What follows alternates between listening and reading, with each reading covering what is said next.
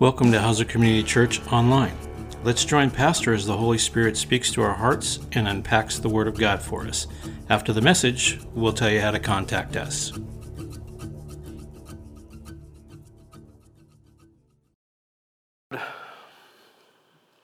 You are our wonderful counselor, mighty God, everlasting Father, Prince of Peace. We're a people blessed. We have a God so near to us that you dwell within us by your Spirit. Lord, we thank you for your presence among us, that we can say at all times, Emmanuel, God is with us.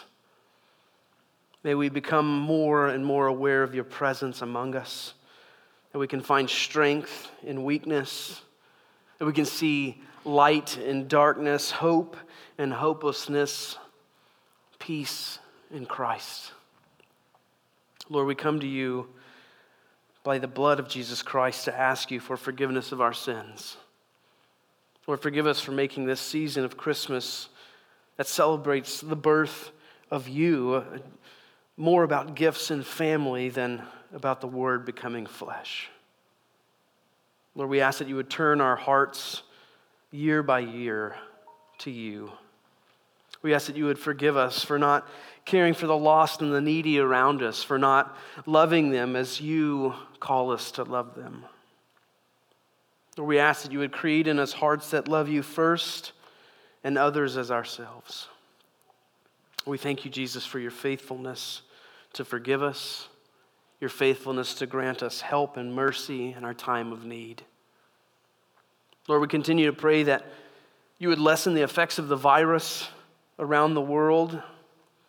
Lord, we ask that you would fill up the empty positions in the hospitals and that you would grant rest to the weary healthcare workers that have been working so hard during these last years. Give them endurance, Lord, and wisdom. We also pray for our military men and women during this time of year and their families. We ask that you would comfort them while having to spend these precious moments apart from their loved ones, Lord. And we ask that you would comfort their families and grant them opportunities to come together and call each other and chat. My Lord, I pray that you would draw their eyes to you. Lord, we lift up Matt and Tamara and Stuart as they minister in Canada. I thank you that they're here and able to share a little bit with us this morning. And I just pray, Lord, that you would continue to give them wisdom as their ministry takes different shapes, and that ministry is always changing, Lord. And we ask that you would continue to use them in a mighty way. Give them endurance. Grant them success, Lord. Bless them as they're here for the holidays, Lord, that you would give them good health, that you would give them a sweet time of rest and enjoying their family. Lord, as we turn to your word now, we ask that you would guide us by your Spirit. Jesus, help me to magnify you as King, to reveal your grace.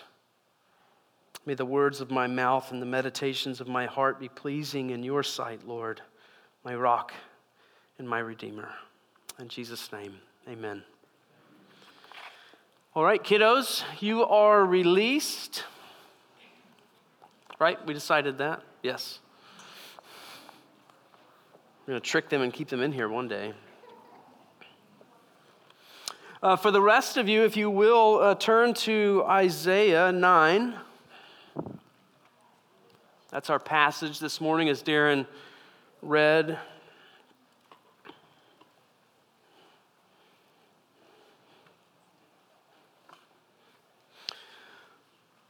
Well, good morning, church.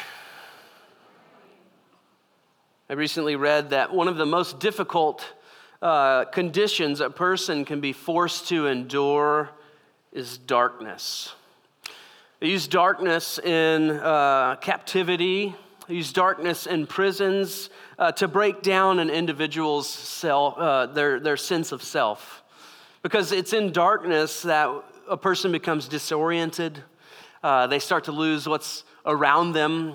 They start to question things. They feel no longer like they're in control. And then self-confidence in that situation starts to shrivel.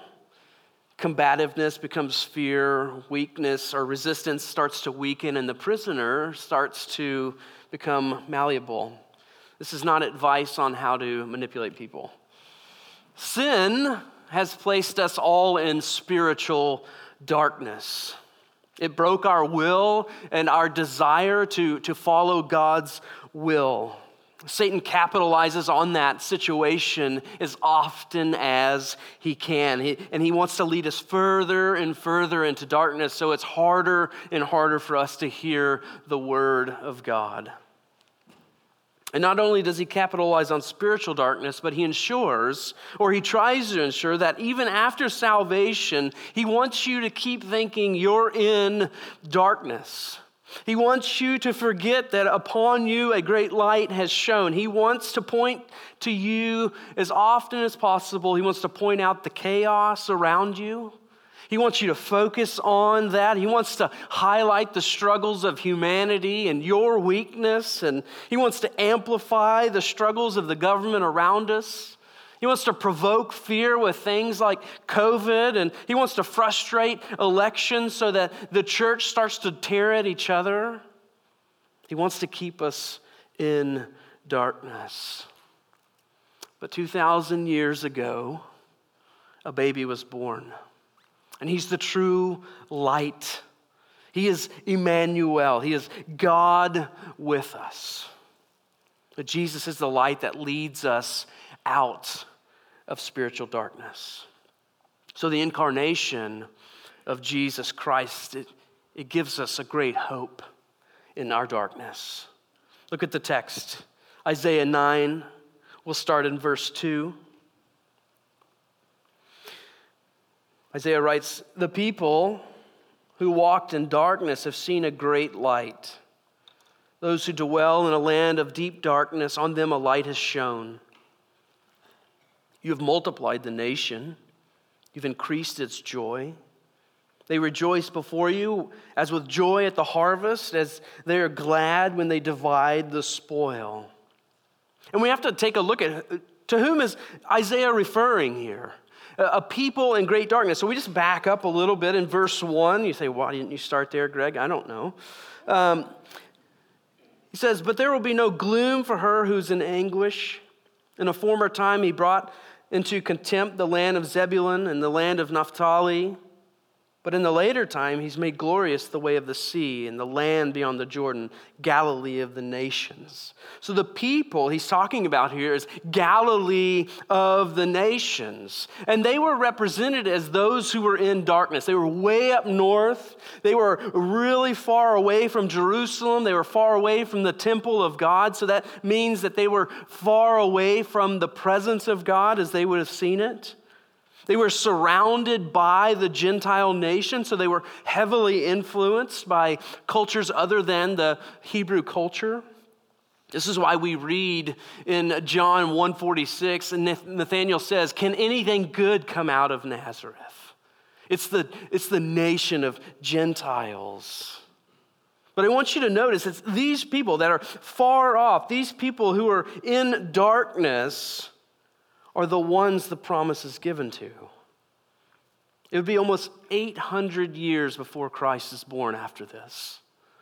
800 years before he arrives.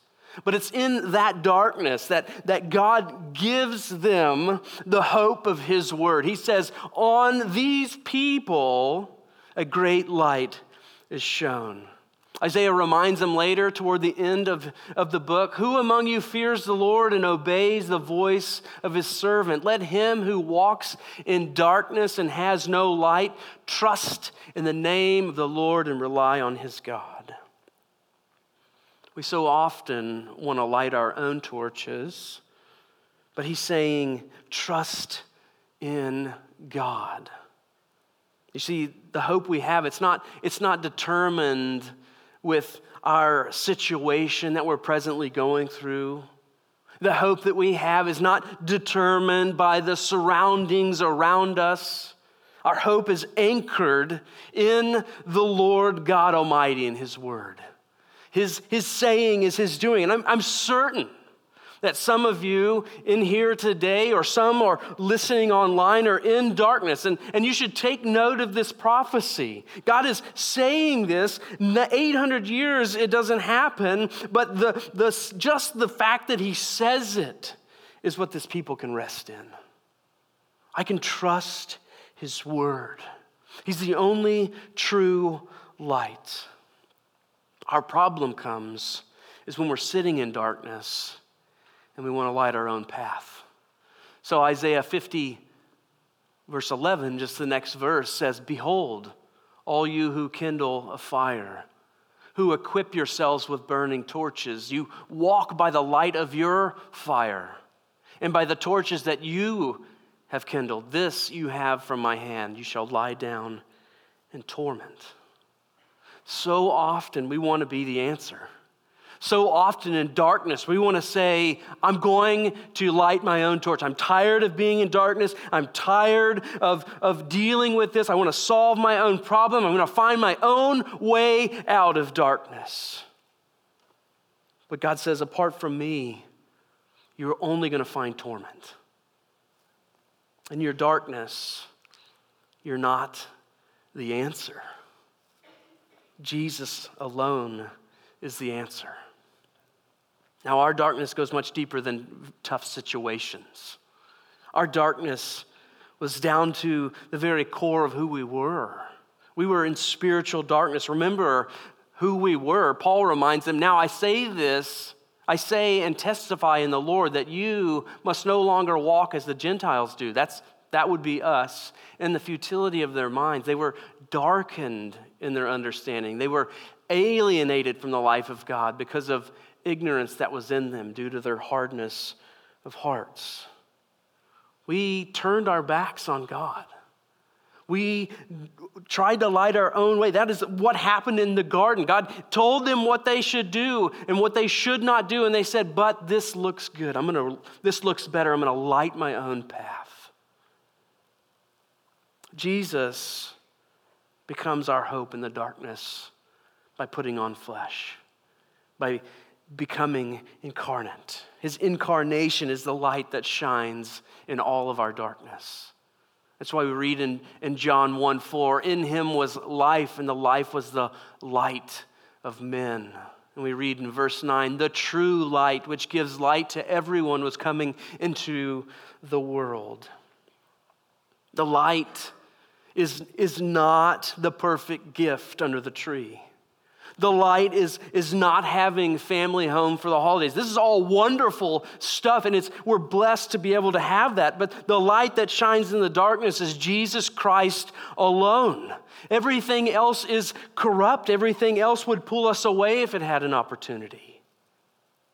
The reason Jesus was born, the reason he was baptized, the reason he was tempted, that he endured teaching and died and was resurrected was to give us hope in the darkness. This is why Matthew connects Jesus' ministry with this exact prophecy in Isaiah 9. Now, when he had heard that John had been arrested, Jesus withdrew into Galilee. That's an important word if you remember where this light's shining from. And leaving Nazareth, he went and lived in Capernaum by the sea in the territory of Zebulun and Naphtali, so that what was spoken by the prophet Isaiah might be fulfilled. The land of Zebulun and the land of Naphtali, the way of the sea beyond the Jordan, Galilee of the Gentiles. Does this sound familiar? The people dwelling in darkness have seen a great light. For those dwelling in the region and shadow of death, on them a light has dawned. And from that time, Jesus began to preach, saying, repent, for the kingdom of heaven is at hand. So Jesus offers us this light in the darkness. This is who I am. I am here to rescue you. And not only is that hope individual, not only does he come to save individuals, this darkness that Jesus is coming to combat, he does so by growing his church. Look at verse 3 in Isaiah 9. You have multiplied the nation. You have increased its joy. They rejoice before you as with joy at the harvest, as they are glad when they divide the spoil. This is the increase of the Messianic kingdom. It's the fulfillment of God's promise to Abraham that in you, he says, in you, Abraham, in your offspring, I'm going to bless the nations. They're going to be as many as the stars in the sky. And then we continue to read and we get this picture of joy at the harvest and dividing of spoil, which would be defeating of an enemy. And these are two sides of the same coin. Each time a member is added to the kingdom of God, the enemy suffers defeat. So we rejoice in the harvest that Christ is bringing his bride. He's saving his people. He's redeeming his people. And we're also rejoicing that he's crushing evil. And as you gaze upon the manger this Christmas, or whatever you're looking at, I encourage you to remember that God himself became human to build his kingdom. This is why I love gathering here on Christmas morning. I know it's not the most popular thing to do on Christmas morning, but it's this picture as the church gathers when most of the world is focused on gifts and other things. We see this beautiful picture of God's people, the kingdom people coming together and celebrating their king. Like, this is why we celebrate Christmas. This is why we're here. He's rescuing us out of darkness. And we have this great hope because Jesus binds our enemy. Look at verse 4. For the yoke of his burden and the staff for his shoulder, the rod of his oppressor, you have broken, as on the day of Midian. The yoke of the oppressor has been broken in Christ. In the weakness of a baby being born, in the weakness of a man dying on a cross, our enemy is disarmed. Disarmed. His weapons are broken. They're ineffective against the blood of Jesus Christ. Look at Colossians 2:15. It says, Jesus disarmed the rulers and authorities and put them to open shame by triumphing over them. He's victorious. He can't be defeated. And he turns to you and me and he says, come to me, all you who labor and are heavy laden, I will give you rest. Take my yoke upon you and learn from me, for I'm gentle and lowly in heart, and you'll find rest for your souls. For my yoke is easy and my burden is light. Are you weary this morning of the evil around you? Look to Jesus. He's the conqueror. Are you tired of fighting? Rest in Jesus. He's victorious. If we keep reading, it says, for every boot, verse 5, of the trampling warrior in battle tumult and every garment rolled in blood will be burned as fuel for the fire. It's all useless now.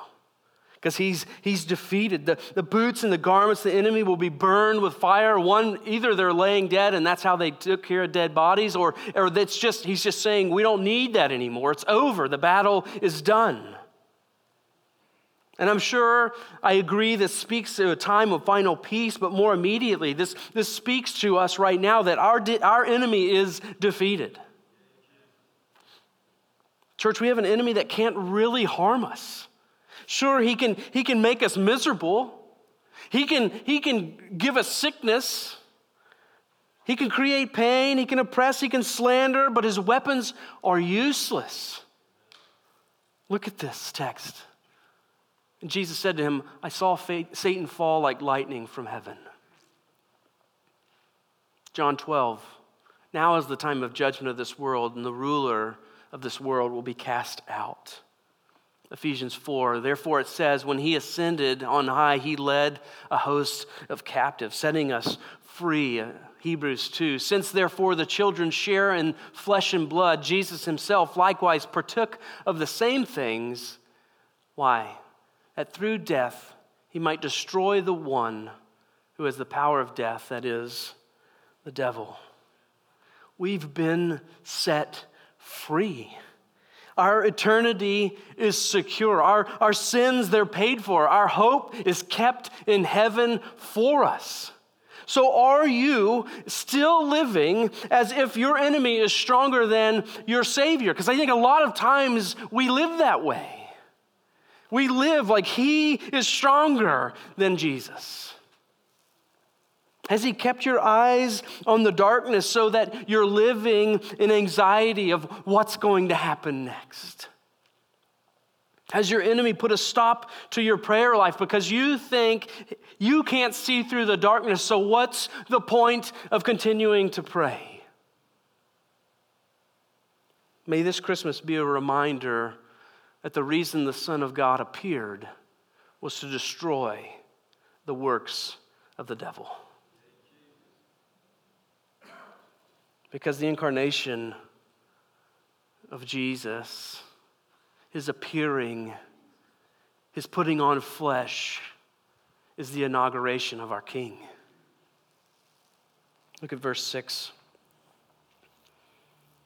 For to us a child is born, to us a son is given. The incarnation of Jesus Christ, the King, is the King who is our Savior.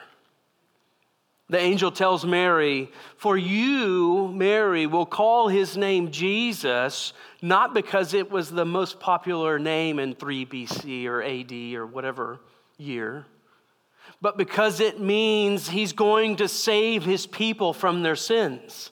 That's why his name is Savior. That's why his name is Jesus. And Zechariah, at the birth of John, he proclaims that in Jesus, he is redeeming his people. He's raising up a horn of salvation. He's saving us, he says, from our enemies. He's remembering his covenant with Abraham and Isaac and Jacob. Simeon cries out, my eyes have seen your salvation, a light for revelation to the Gentiles and a glory to your people Israel. The prophetess Anna proclaims and testifies that Jesus is the long-expected Messiah. And you were in darkness of sin. And in the world around you it was dark, but God in his mercy shines his light, the knowledge of the gospel in your heart. We read in 2 Corinthians, for God who said, let light shine out of the darkness, has shone in our hearts to give the light of the knowledge of the glory of God in the face of Jesus Christ. He's shown the light of the knowledge of the glory of God in the face of Jesus Christ in our hearts. Jesus is our Savior, King. Far too often, I think we come to the manger and we read of Jesus being given as a baby, and we coo and we caw, and we think it's cute and it's wonderful. But we're not brought to our knees in worship. That God Almighty became vulnerable. May we be careful not to just give Christ a nod at Christmas, but may we be humbled by the fact that for unto us a child is born and a son is given. Look at the text. And the government, verse 6, shall be upon his shoulders, and his name shall be called, well, we'll get there. Let's just talk about the government first. The incarnation doesn't just bring us a God who is a Savior or a King who is just a Savior who's going to rescue us out, but he's a King who rules perfectly. He rules, the government is on his shoulder. He is in complete control. All authority on earth, in heaven and earth, have been given to him. That's what Jesus says in Matthew 28. All authority. He says, I am the promised king, the one that was promised to David, the eternal reigning king. That's who I am. I'll rule forever. There's no end to the increase of his government, it says here in the text. Verse 7. He has an ever-expanding kingdom, and his rule is just. It's not tainted with fake news. It's not corrupt by personal agendas or opinions. His rule is indisputable. All of his verdicts are unchallengeable. His rule is righteous. It's always perfect. His decisions are unquestionable. His decrees are without error. His word is infallible. His way is always right. This is our King. And I want you to notice, just for a minute, if you'll look at this, it says, the government will be upon his shoulder. And he's not saying, the text is not saying the American government or the Canadian government or the Russian government or the Chinese government are upon his shoulder. Sure, he's in complete control of all things that happen throughout history. But he's saying the government that is on his shoulders is the kingdom of God. It is a superior kingdom. It is a perfect kingdom. He's building his kingdom with his people. The baby in a manger didn't come to turn our eyes toward an earthly government. He came to turn our eyes toward the true King, Jesus Christ. He says, my kingdom, I will rule my kingdom. And what great confidence we have in those words.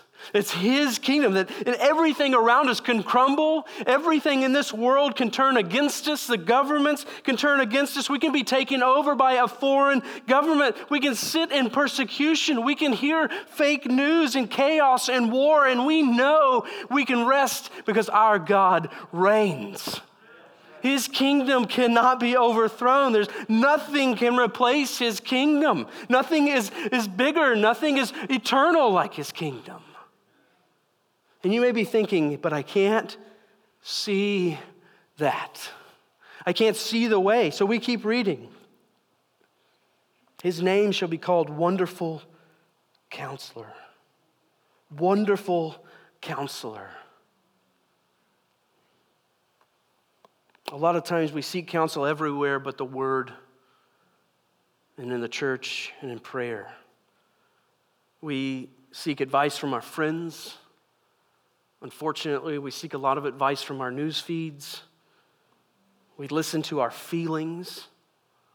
But we forget that our friends are just as fallen as we are. And the news is agenda-driven, and our feelings are busted. The heart is corrupt beyond anything. So, church, it says, for unto us a child is born, and a son is given, and his name is Wonderful Counselor. He's the one we need to. In all the chaos, in all the darkness, we have a wonderful and perfect counselor to go to. Isaiah says, this also comes from the Lord of hosts. He is wonderful in counsel and excellent in wisdom. Wonderful in counsel and excellent in wisdom. Yahweh has given you the Word made flesh. He's placed his Spirit inside you. If you're a believer, he's given you his Spirit so you can remember all that he has taught you, and he's helping you and guiding you and counseling you. Turn to Jesus, because his counsel comes from eternal wisdom. His counsel, he's all-knowing. I think I'm all-knowing at times. Nikki would affirm that. I'm not, believe it or not. Jesus is all-knowing. He's the creator. He's the sustainer. He holds all things together. Where else would we go? If we can go to him, if we have access to him, a king of all creation, if I have free access to him, why would I not go to him? Why would I not seek his counsel? Stay in the Word. Pray without ceasing. Seek godly counsel. And when you get together and talk, push each other to Christ. So instead of grumbling and stoking the fires of one another's opinions, because we can all find groups that agree with us, right? Seek the counsel of the Lord together. Point each other to Christ. Hey, let's see what the Word says. Let's see what Christ is leading us to do. Because look at the text, his name is Wonderful Counselor. It's Mighty God. Mighty God. Psalm 20 tells us some trust in chariots and some in horses, but we are going to trust in the name of the Lord our God. He's Lord God Almighty. He is our champion. He is the victor. He is our hero. He is the conqueror. Flesh and blood cannot overcome his reign. Demons cower before him. They ask permission from him. His strength is unparalleled. His might is unmatched. One day Jesus will bring all evil to an end in a breath. Not in a great battle, in a breath. So when you gaze upon the nativity scene, you're not looking at this helpless baby that's very cute and that's it. You're looking at mighty God who came to save his people. And when you look at your life and it seems as if darkness is overcoming you, you remember his name. It's mighty God. It's not wimpy God. There are none stronger than him. And in him we are more than conquerors. So we have mighty God to lean on. So if your addiction is tempting you, remember you have mighty God as a Savior. When your anger boils, remember your Savior is mighty. When all seems hopeless in the news, remember you have a mighty God. When your child runs from the Lord, remember you have a mighty God. When Satan seems to be winning, remember our God is mighty. This is the God that our faith is based in, anchored in. Mighty God. He's our hope. Not someone who can be overrun. Like, we have a firm confidence in who he is. And not only is his counsel perfect and his might unmatchable, but our King is known as Everlasting Father. This title is usually given to God the Father. That's not what the author's writing here, I don't think. This title, it speaks more of him being eternal as a king. The same word for father is used for ruler. So the power and wisdom that he has, it issues from the fact that he's eternal. He's the father of eternity. Not created, but creator. Not dependent, but sovereign. He's the author of life. He made all, and in him is all, and through him. It's in his hands that we place our past, our present, our future. Because he's the great I am. And he's the Prince of Peace. The one whom the angels sang, "Glory to God in the highest, and on earth peace among those with whom he is pleased." In the last 2 years, I think if we took a poll, we wouldn't say it was the most peaceful. Doesn't seem like it's been very peaceful, but that's only because we've allowed ourselves to take our eyes off of the Prince of Peace and place them on things that have no power. A great earthly ruler will fail us. A good job may eventually require us to do something that we don't want to do. A spouse, a child, a friend cannot bring lasting peace. All good things. But Jesus alone is the Prince of Peace. He gives us peace because in God, he gives us peace between God, and ourselves by dying on the cross for our sin. He gives peace in suffering because he is creating in us an eternal weight of glory through all of our suffering. He gives us peace in sorrow and death because we know that our Redeemer lives. He gives us peace in persecution because he's the righteous judge. We know that he is the righteous judge. He gives us peace in hunger and thirst and poverty because he's the provider. He gives us peace in sickness because he's the great physician. He gives us peace in our future because we believe he's making all things new. He gives us peace that surpasses all understanding because he is mighty God. Are you resting in the Prince of Peace? If you spend more time on the news feed or Facebook than in the Word, you're probably not resting in peace. So turn to Jesus. Gaze upon Jesus. Allow his promises to penetrate your soul. Meditate on them. Allow his life to guide your path. Allow his might to comfort you. Rest in the shadow of his wings. Rest in the peace of the cross. Rest in the peace that God loved you so much that he would give his son to die for you.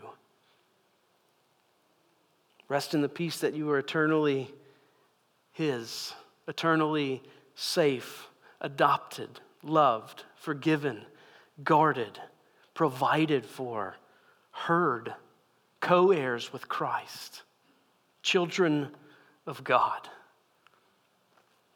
Look at the last verse. Of the increase of his government and peace, there will be no end.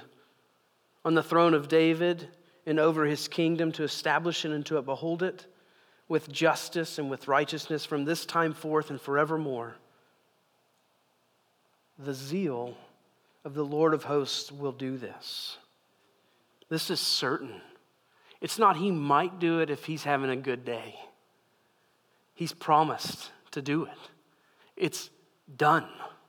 It will happen.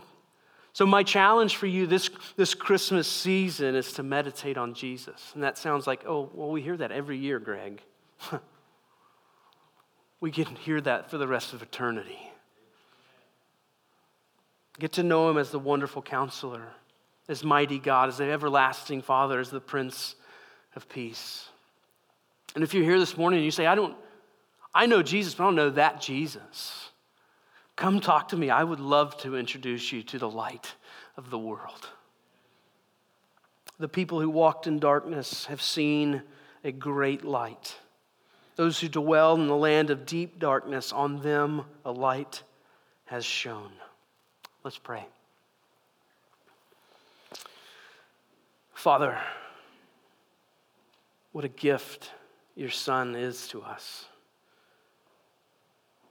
Your grace is far more than we can understand. And Lord, I pray that if there's any in here that does not know you, that do not know you, Lord, I pray that you would reveal yourself to them, that you would show them you truly are the light of the world. You are the only hope in darkness. Lord, and those of us who are in here and we've forgotten to gaze upon who you are and to meditate on your character, I pray that you would remind us to come to you as wonderful counselor, to trust in you as mighty God, to have faith that you are the everlasting Father, and rest in the fact that you're the Prince of Peace. Father, we love you. We celebrate you. In Jesus' name, amen. Thank you for joining us at Hauser Community Church Online. Check back next week for the next unpacking of the Word of God. Please feel free to contact us with any questions you might have about the message or for Pastor at area code 541-756-2591 or email us at pray@hauserchurch.org. Again, that's pray@hauserchurch.org. Our address is 69411 Wildwood Road, North Bend, Oregon, 97459. Remember, if you're seeking the truth, it will set you free, and that truth is Jesus Christ.